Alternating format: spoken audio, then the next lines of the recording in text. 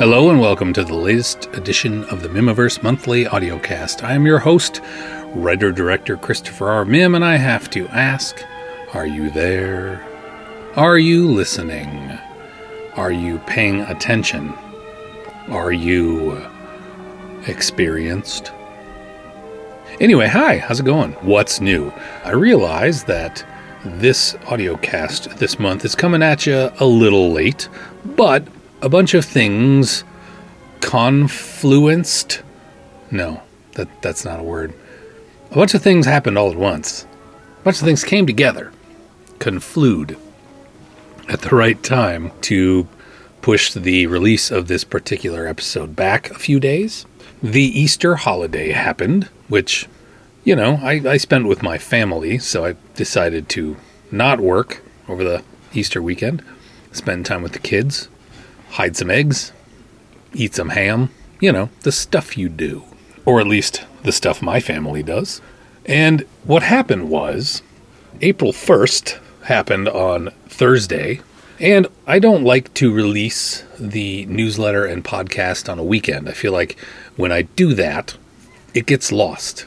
If I release it on like a Friday night or even a Thursday night, people don't pay attention to it as much, because they're maybe away from their computers or they're paying attention to other things and they're not getting emails, perhaps. So I like to try and release things early in the week because I find that there's better click-through of people actually reading the thing. And if I'm putting time into it, I would like people to read it, because if no one's reading it or listening to these things, why am I spending all my time on it? They take a while to produce. I got to write the newsletter and have it proofed and make sure all the links work. And there's a lot of stuff that goes into it. I spend several hours a month doing that.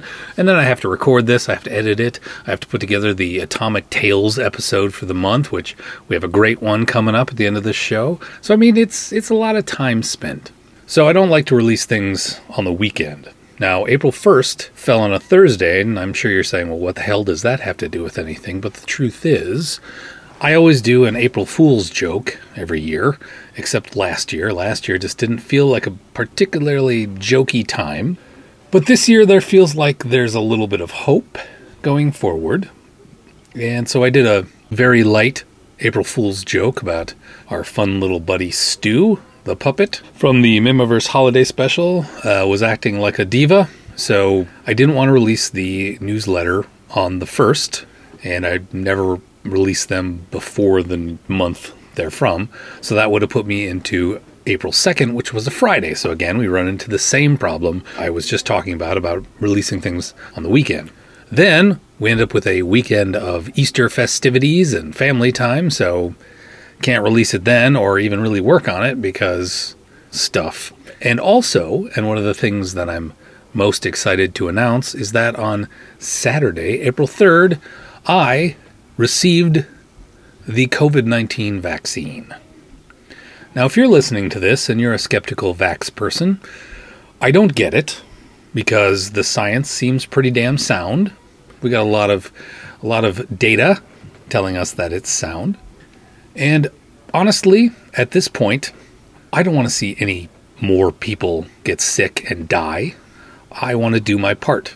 Also, I don't want to get COVID. And if I do, I don't want to end up in a hospital or dying. I don't want any of those things. So I thought, I'm going to get the vaccine. Last month, I signed up for a let me know when the vaccine is ready mailing list thing through the state of Minnesota where I live. And last Monday, I believe, I received an email saying, hey, you've been selected to get one. Sign up right now. And I did.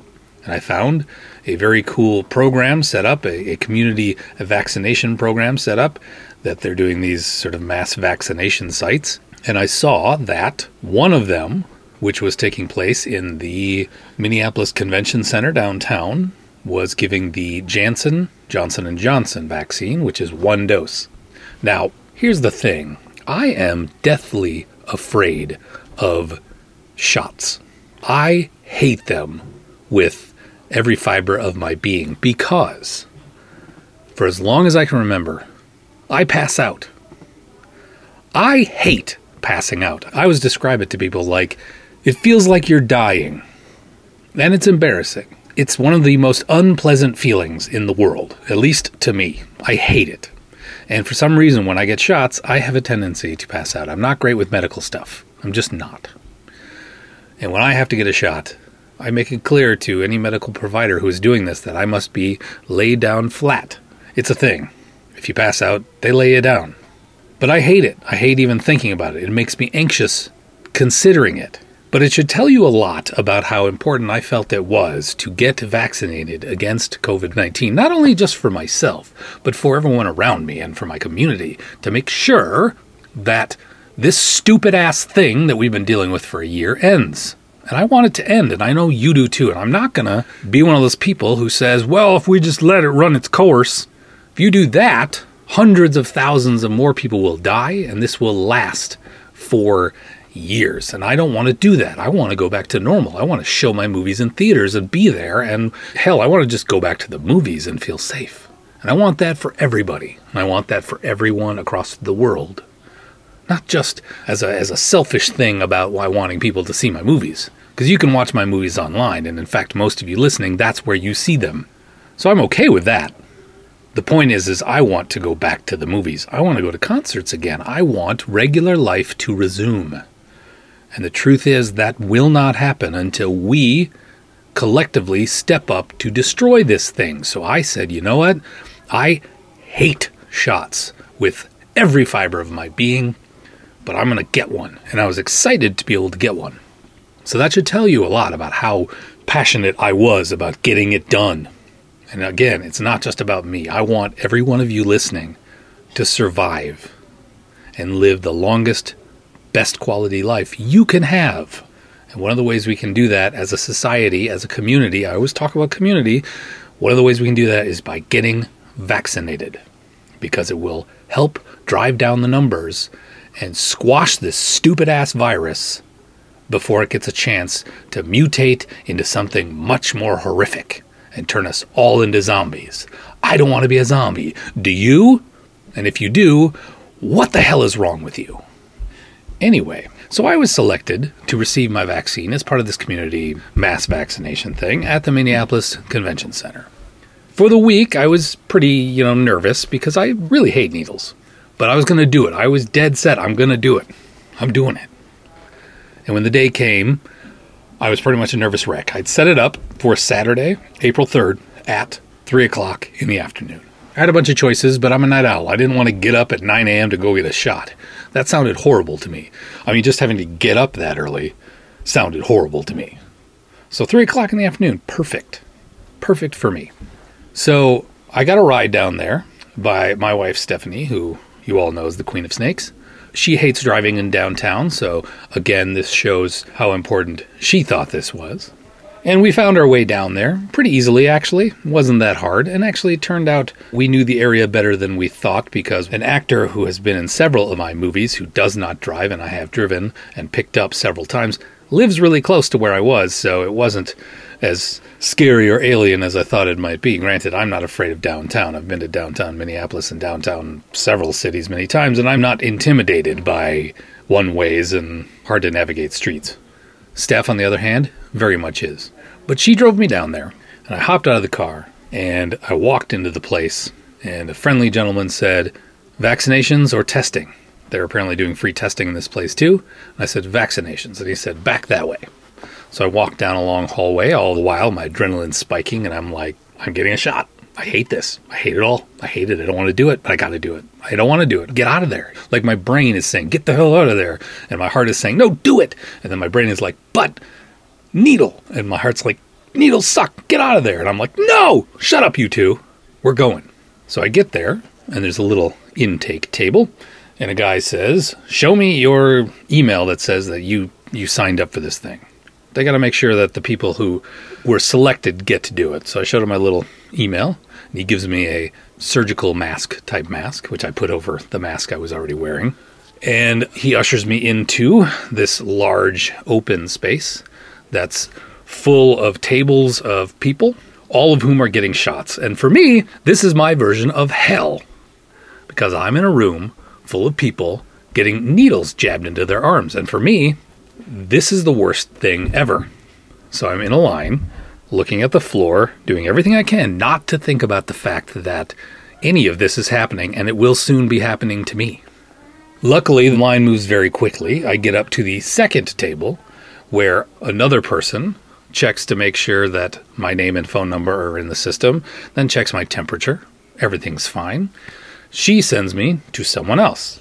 This guy says, okay, let's see. Look, table 26 right over there. Let's go over there. So he brings me back to table 26, where I sit down, and a very nice nurse who I don't remember her name, because at this point I'm just doing everything I can to stay conscious and not freak the hell out and start hitting things and leaving.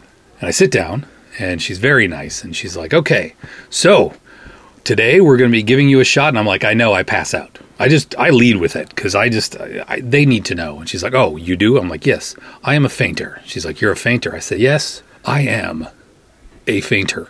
So what do you do about that? And she says, well, I don't want you fainting on me and hitting your head on this concrete floor, so we're going to get someone over here to take you to another area where we can lay you down, and a doctor, not a nurse, a doctor will be administering your shot. And I'm like, cool, let's do that, because I don't want to faint. She says, I don't want you to faint. And we agree at that moment, I don't want to faint. And she doesn't want me to faint. So she raises her hand. Guy comes over with the walkie-talkie. He's like, what's going on? She says, this guy's a fainter. He's like, he's a fainter? I said, yes, I am a fainter. I will faint. And he says, okay, let's get a doctor over here. He gets on his walkie-talkie. He says, we got ourselves a fainter. And I said, yep, I faint. He says, we got ourselves a fainter. Let's get a doctor over here. So this nice woman comes over, and she's like, okay, you have a tendency to faint? I said, yes, I pass out. She says, you're a fainter, huh? I'm like, I am a fainter, and I don't want to faint. And she's like, I don't want you to faint. And the nurse says, I don't want you to faint. And the guy with the walkie-talkie, well, he didn't care. He moved on. So the doctor says, well, here's what we're going to do. The nurse is going to load the syringe and fill out your little vaccine form. And then I will take you to a cordoned off area that has cots. We'll lay you down on one. We'll give you the thing, and bing, bang, boom, we're good.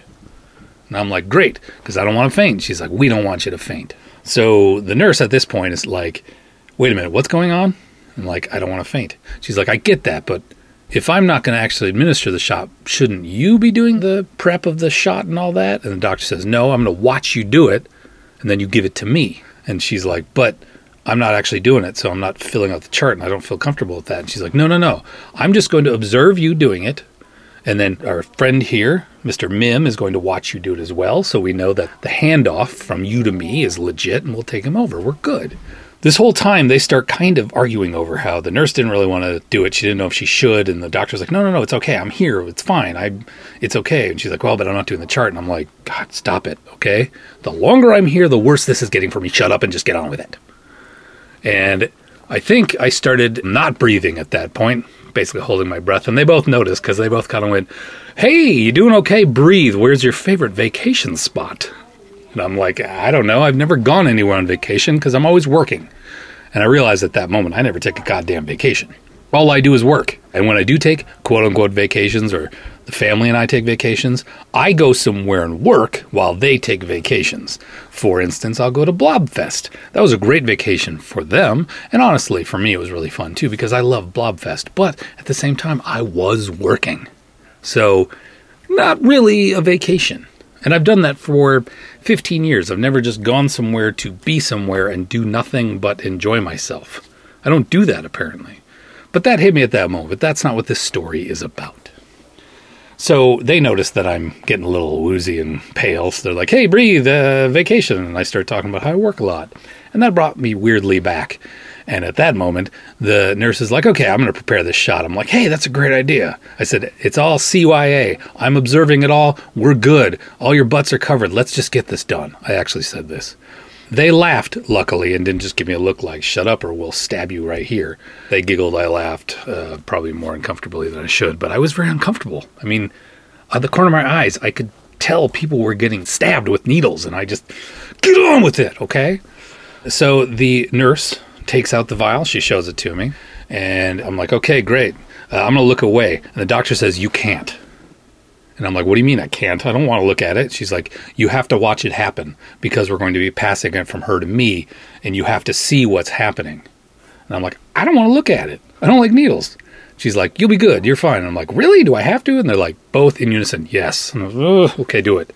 So she pulls it out. I see the vial. Okay, it's a vial. She shows me it's the Janssen thing. Okay, great. She, wipes the little top and she pulls out a needle. She's like, this is the needle I'm going to be using. I'm going to be giving you this much. I want you to make sure that you see that that's as much as I fill the syringe with. And I'm like, great, this is amazing. Get on with it. Now, here's the thing. The last vaccine I had ever received was a tetanus shot in 2015 while we were making Where Skeeto Nazi Hunter. I was building a set with Elliot Mihm, who you all know, my son, who plays Danny Johnson. He was helping me build a set for Schramm's Torture Dungeon. And in the process, I accidentally stabbed my hand with a carpet knife razor blade. And it bled a lot. And I was like, I think I need stitches. And this is 2015, so at the time I'm 39 years old. And I remember telling Steph, I said, I think I need stitches. And I showed her, and she's like, yes, you need stitches. And I was weirdly zen about the whole thing, probably because it's like the worst part of it, the actual stabbing myself, was over. And it really didn't hurt where I hit it. I don't know if there's just not a lot of nerves there or what. So I was weirdly zen about it. But Steph was kind of freaked out, like, oh, my God. Anyway, she got me there, and while I was there, they asked what happened, and I explained what it was and what cut me, and the nurse at the time said, okay, well, when was the last time you had a tetanus shot? And I said, when is the last time you needed to be able to go to school? And I will never forget the way she looked at me, like, you're a grown-ass man, and it's been over 20 years since you've had a tetanus shot? And I just kind of chuckled, and she's like, you need a tetanus shot. And this is the same time, too, when I didn't want stitches because that's just another needle, right, stitching me up. And I don't, no, thank you. And I told the guy, I was like, hey, what about that surgical glue stuff? And the guy was really excited because he was like, ooh, surgical glue. I haven't done that stuff. That shit's fun. No one ever lets me do the glue because it's scars. And I'm like, it's on my hand. Scars are cool. Chicks dig scars. And he's like, yeah, let's do this. I made his day. Anyway, to get to my original point, I see her get the tetanus shot ready, and she pulls it out. And the needle is not very big, right? It doesn't have to go very deep. At least I don't remember it being very big because I wasn't particularly super freaked out by it. I mean, it's still a needle, so I didn't really want it, and I made a point to distract myself while she was giving it to me. But it was not a very big needle, since she did it, and she did a great job. And then it was over. Now, back to my COVID vaccine, and I hope this doesn't discourage anyone, but of course, a lot of this is colored by my own fears of needles. But we go back to where we were. She shows me the vial, and she pulls out the needle, and she's going to load it up. So she pulls the little cap off the needle, and it's not a tiny little tetanus one. It's not a little, inch-long thing. It's like, I don't know, in my mind, it's like 6 inches long, right? I mean, it's obviously for deep tissue, and to me, it looks like a goddamn turkey baster. And not just a turkey baster, but like an extra long one that will not only penetrate through my arm, but into my, lung as well. Hell, they're going to poke it all the way through my body and it's going to come out the other side. That's how long it looks to me. And I'm like, okay, we're doing this. Oh, God. And they're like, you can do this. Hold on. I'm like, I'm a fainter. They're like, we're aware you're a fainter, but you got to watch this. And I'm like, I don't want to watch this. Why do I have to watch this? I believe you guys, okay? I won't sue you. But they're just like, you got to watch. So she does the thing. She loads it up. She shows me how much is in it. I'm like, this is great. This is wonderful. I love this. Let's do this. Please, dear God, get me out of here. And the doctor says, okay, now we just got to fill out his thing. And I'm like, why'd you have to load the needle first? Couldn't you fill out the thing first, then give the needle so we can get out of here so I don't have to be sitting there knowing it's just right there in the doctor's hand right next to my face? It's I almost said out of frame. That's the filmmaker in me. It's out of my peripheral vision, but I know it's there. So they fill out my little vaccine passport card, which is pretty damn cool, and give it to me. And they're like, don't lose it. So I put it in my wallet, put it somewhere safe. Oh, I should mention another thing. They asked a little about allergies. Now, I don't have a lot of allergies other than like ragweed, right? But I do have a weird intolerance for black olives, which is the weirdest damn thing in the world. But I've actually found other people who can't handle them either. So not that weird. And I don't know exactly what it is. It's very specific to black olives. And when I eat them, my body kind of goes into shock and I throw up a lot. So when they asked if I had any allergies when the nurse was getting everything ready, she's like, well, that's a weird one. And I don't know if that's going to apply here. But because you have it, and we just still don't really know, we are going to observe you for an extra 15 minutes. And I'm like, that's fine by me. Because I would love to spend 15 more minutes in this torture chamber. I mean, it's like freaking Hellraiser for me, all right? But not like a good cheesy horror movie. It's just a horror movie in a bad way. Anyway, The doctor says, okay, you ready? You feeling okay? We can get over there? And I said, yeah, let's do this. So I stand up and I'm feeling okay. She's doing a very good job of hiding the syringe so I don't see it. And we walk through the giant recovery space, which is just like probably 100 chairs spaced 6 feet apart for people after they've received their vaccine, because you have to be observed for 15 minutes to make sure you don't have any horrible things. She walks me through this recovery area, and there's a lot of people just sitting there on their phones, just hanging out, waiting for their 15 minutes to be up.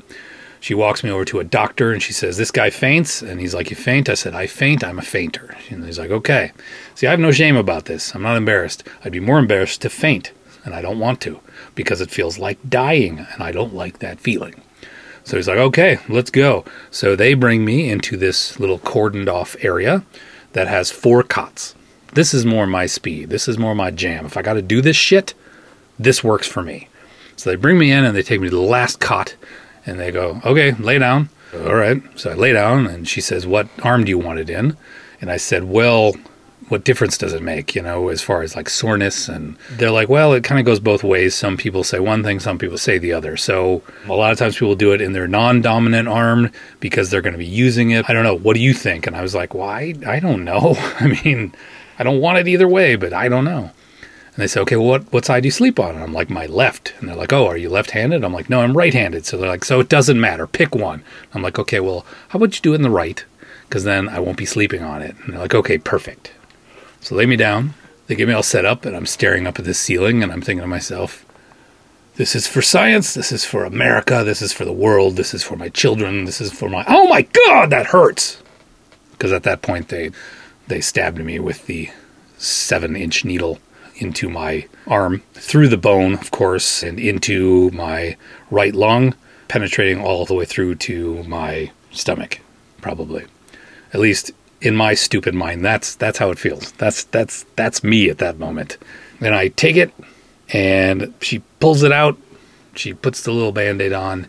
And at that moment, I realize I have not been breathing for the last 30 seconds. And I breathe. And she's like, okay, you made it through and you're still conscious. And I'm like, time will tell. And she's like, okay, well, the doctor over there will make sure you're okay. I have to go see other people. If you feel anything, let her know as best you can. And I'm like, okay. And she left. Now, this other doctor was with another person in this area who was sitting up on their cot. So this person was probably a fainter as well and knew it. And this person was ready to go, because they got up and the other doc helped them out the door. And then I was alone after 3 minutes. And I'm like, what? Shouldn't I be observed? I mean, I get it when you're in the recovery area in those chairs. There's so many people in that area. If you fell over or something or raised your hand, the doctor standing there looking at all of them would notice. I'm alone in here. So I'm like, okay, well, all right.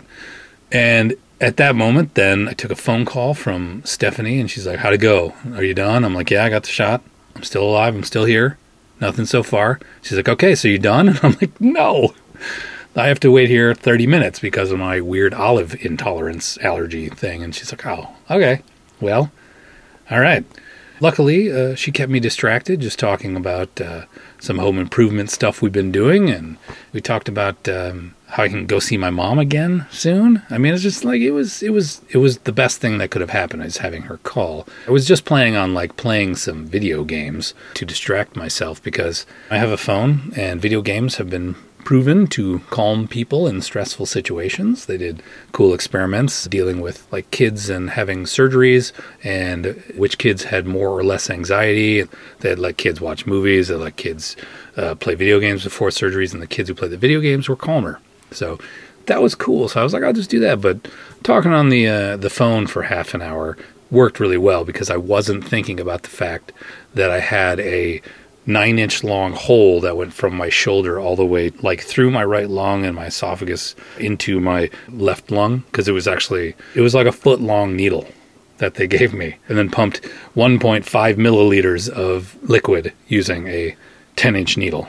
Sorry, 3-foot long needle. I mean, it just went out the other side. I don't think I actually got any in my system because it went in one arm, through my entire body, out the left arm, and just squirted onto the floor.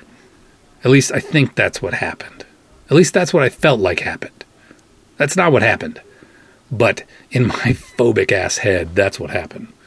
But no, just sitting there talking, it was okay. Although it was pretty funny because we were talking for a little bit and she's like, okay, well, I told her it's going to take a half hour. She's like, okay. We're talking for a little bit and she's like, how long's it been? Are you done? Are you close to done? I said, let me check. I looked at my phone. It had been 2 minutes.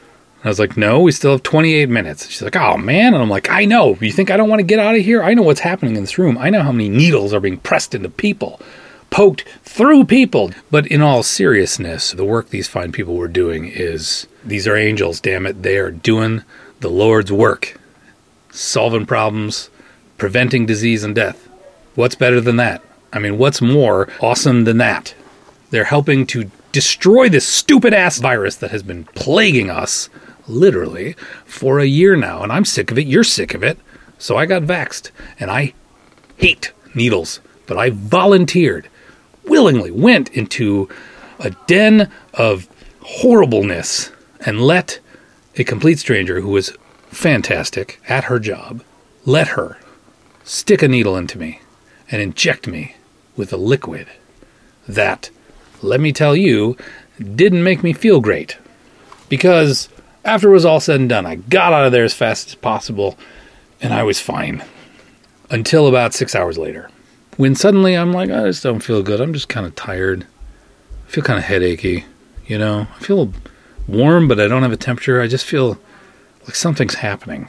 And about 12 hours later, I was shivering with a fever. Like I felt like I had a pretty intense flu. And I'm like, I guess my immune system is working. It kind of kicked my butt. And I was like crazy thirsty. I drank probably a gallon of water. I slept, I thought, pretty well.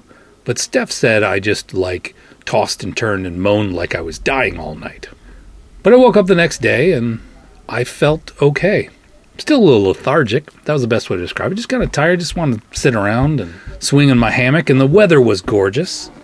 So, all things considered, I was okay. And here I am now, a couple days out. I feel fine. My arm is sore, but it's my right arm and I don't sleep on it, so it's okay. And I feel pretty dang good that I did it. And I look forward to having full immunity. That said, I'm glad I picked the Johnson & Johnson one because I'm not doing that twice. I mean, maybe eventually they'll have to have a booster. I get that. But I'm just going to cross my fingers and hope they don't need to because I don't want to do that again. I know in my life I'll need more shots, but I don't want any. And if I don't have to have them, I'm not gonna because I hate them. But I survived. And the truth is, if I can survive and you're listening to this and you're on the fence, it's worth it. And if I can do it, you sure as hell can do it. And if you're one of those people who's like, not for me, well, I think you're wrong. And if I lose you as a fan, I can't fight with that. That's up to you. I think we can disagree, but I think you're wrong. Because I think it is very important to step back and understand that by doing this, it's not just for you. It's for your loved ones. It's for the people around you. It's for the vulnerable people in our communities and in your family. And even if you've had COVID, it's not the same. Get vaccinated if you can, when you can, however you can. Help people who have not been vaccinated to get vaccinated. I'll say it one more time. If I can do it, you can do it. So that was my weekend. That is why this is late. April Fool's Day happened. Couldn't put out my newsletter on that. I'd ruin my April Fool's joke. Then it was Friday, and I can't do that. And it's Good Friday, and it's Easter weekend. Plus, on Saturday, I got a vaccine. And then I was pretty laid up by the side effects. And now, finally, here I am. It's Monday, and I'm recording this. And I'll be editing this tonight and getting it out to you guys. So, do it. Together, let's do what we can. Let someone poke a 6-foot-long vaccine needle through your body and inject you with 1.5 milliliters of something. Here's the truth. If someone poked you with a 6-foot needle, it would go all the way through you and poke the guy next to you. So really, what's the problem?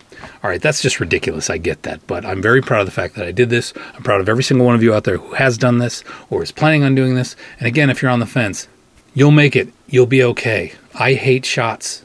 We need to, as a society, kill this damn thing. And this is the way to do it. So let's do it. Okay, so on the Mihmiverse front, things are moving. The big news is we finished shooting the Mihmiverse holiday special. Principal photography is done.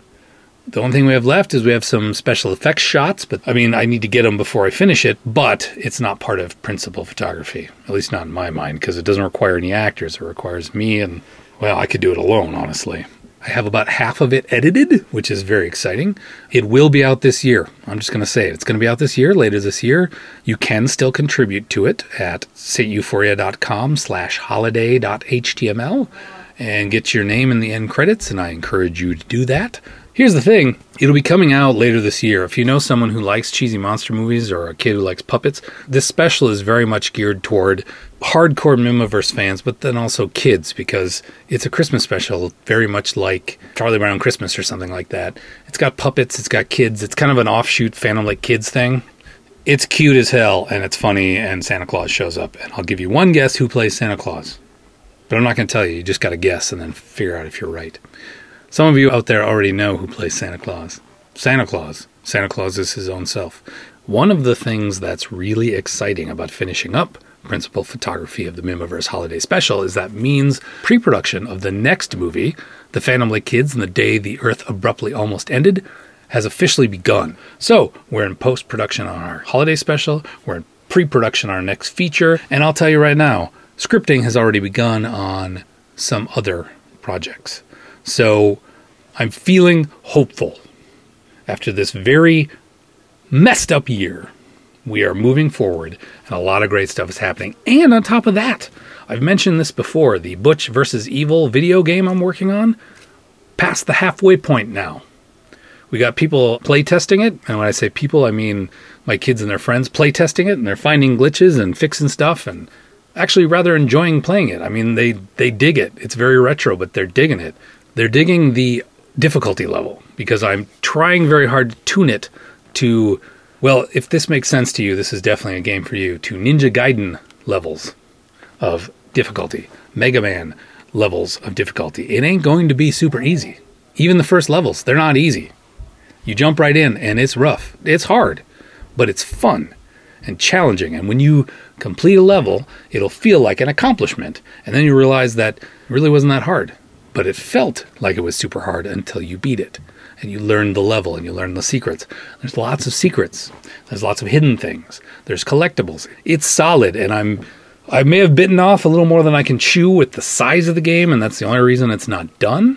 But I think that in the end, that will be what makes it awesome, is that it is a fully realized Mihmiverse set, retro Nintendo-style video game.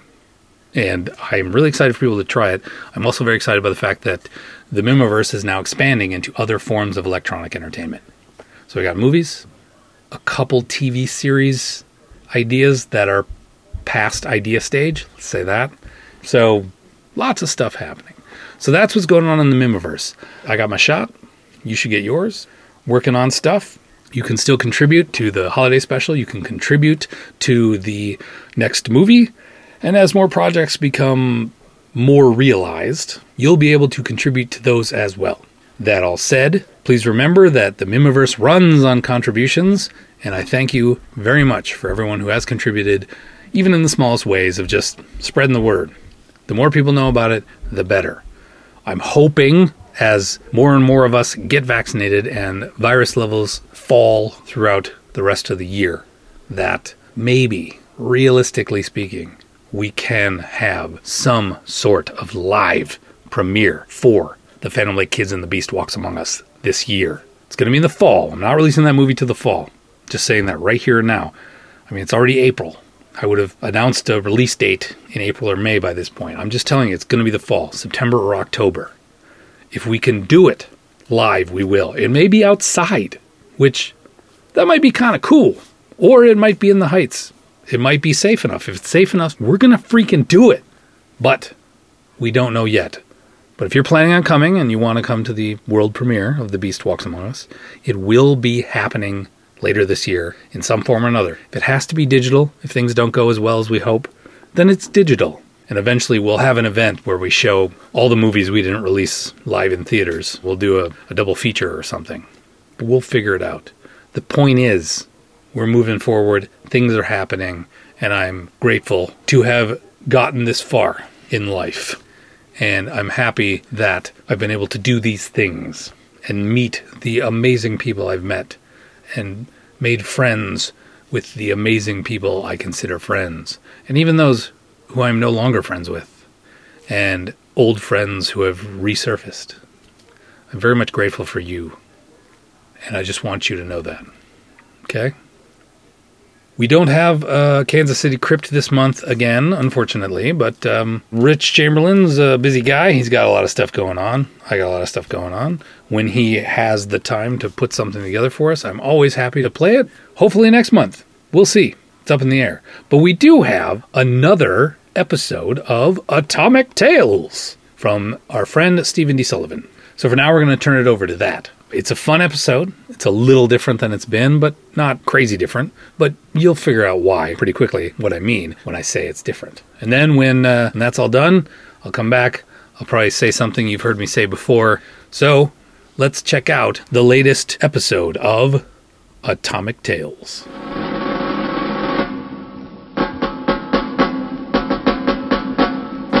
Stephen D. Sullivan and St. Euphoria present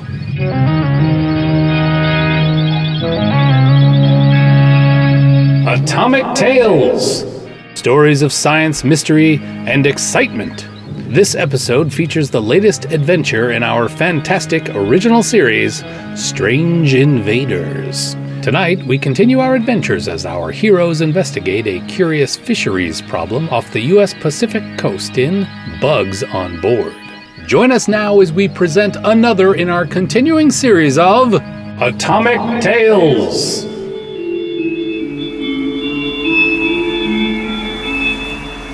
Look alive, you two. The crab boat's first mate commanded. I don't care what government agency you're from. If you mess up our catch, you'll find yourself swimming home. Agent 8 and I nimbly stepped out of the way as the mate and the rest of the crew of the dragnet Danny hauled another set of crab pots onto the ship's deck and added a handful of fat crustaceans to their catch.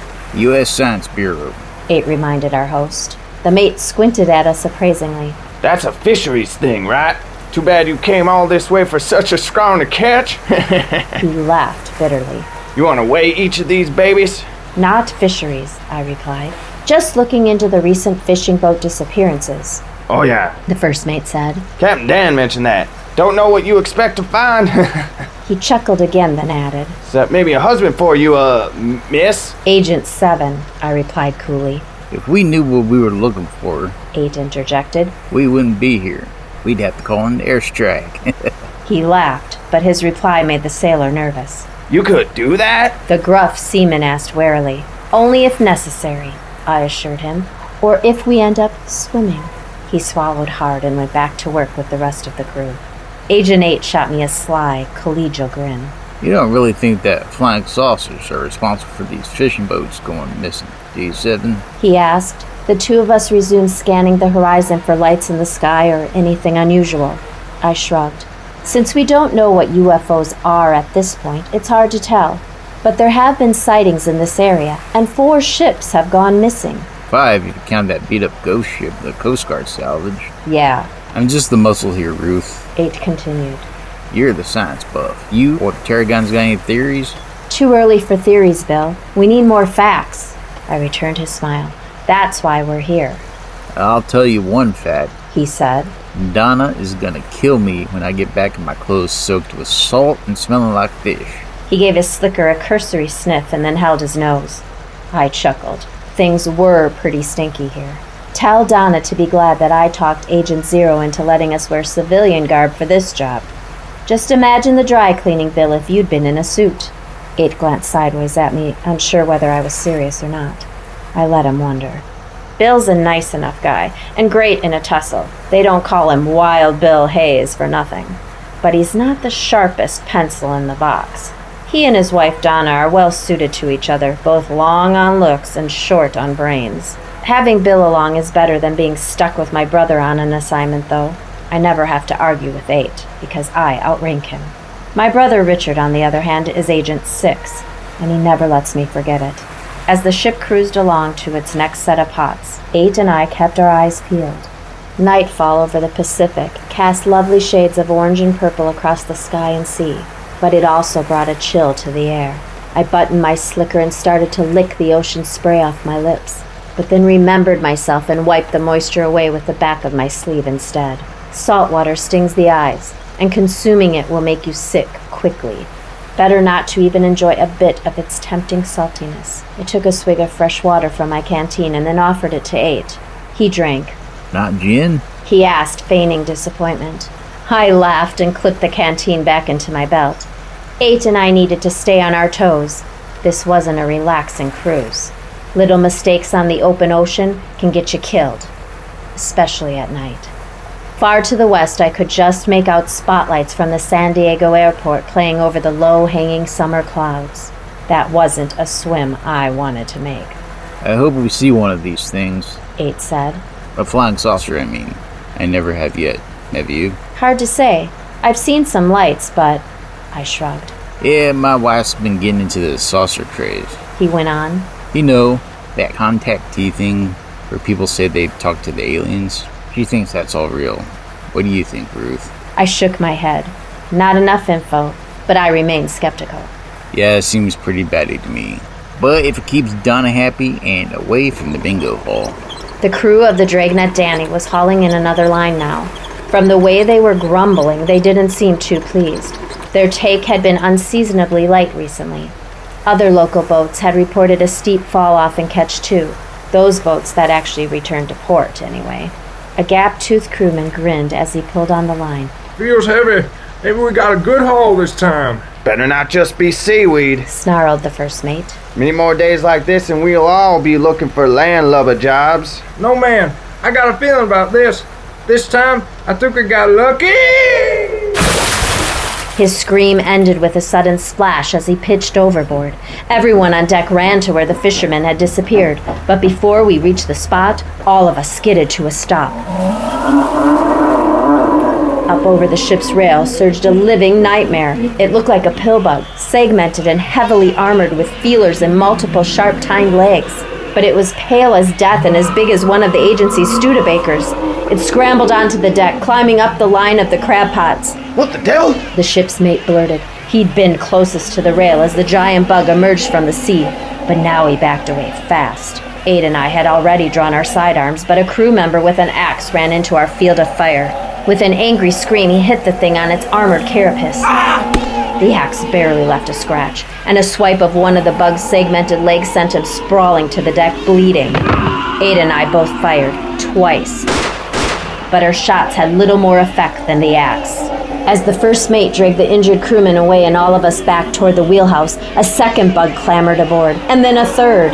What were these things? Agent 8 asked as we retreated. Trilobites? Sea isopods, I replied, but 100 times larger than any ever reported. Any bright ideas, science girl? Shoot for the antennae. They use them to see. Their eyes are stunted from living in the depths. Take the right on the lead bug.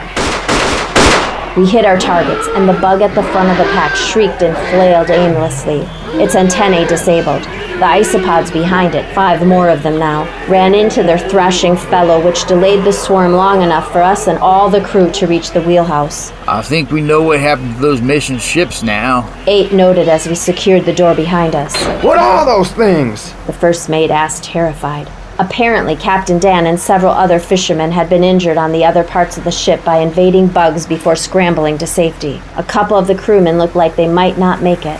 Freaks of nature, I replied. Well, I don't think this wheelhouse will keep them out very long, 7. Agent 8 warned. I hoped the others didn't notice that his gun hand was trembling, and mine was too. My eyes darted frantically around the cabin, searching for some solution. I'm working on it. The huge isopods chittered with excitement as they surrounded the wheelhouse. Their hundreds of jointed legs scrabbled at the hull, trying to find purchase to force their way inside. Did you government tops know these things were here? The mate demanded angrily. If we did, do you think we would come in a fishing boat instead of the U.S. Navy? 8 snapped back. The hideous face of one of the monsters pressed up against the windshield, its segmented mouthparts snapping. That glass was built for storms.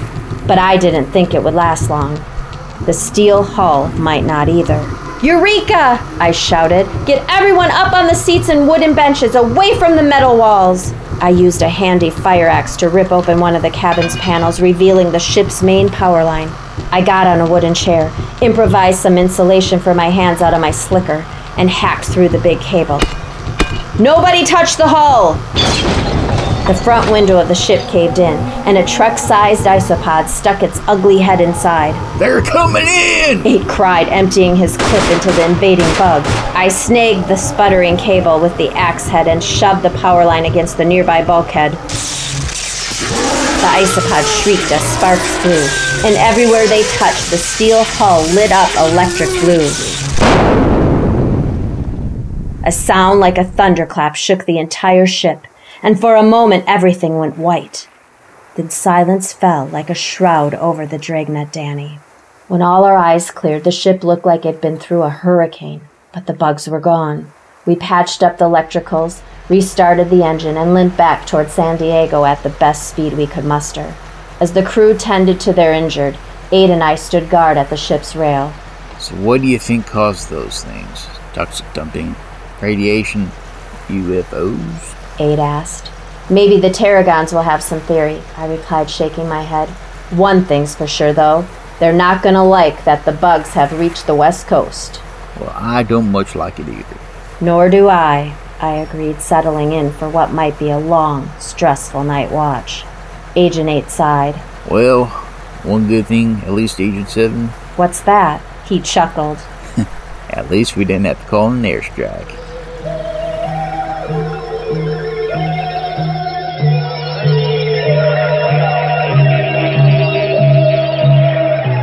This has been an original story of Strange Invaders, part of our ongoing series of Atomic Tales, brought to you by St. Euphoria Productions and the Monster Conservancy.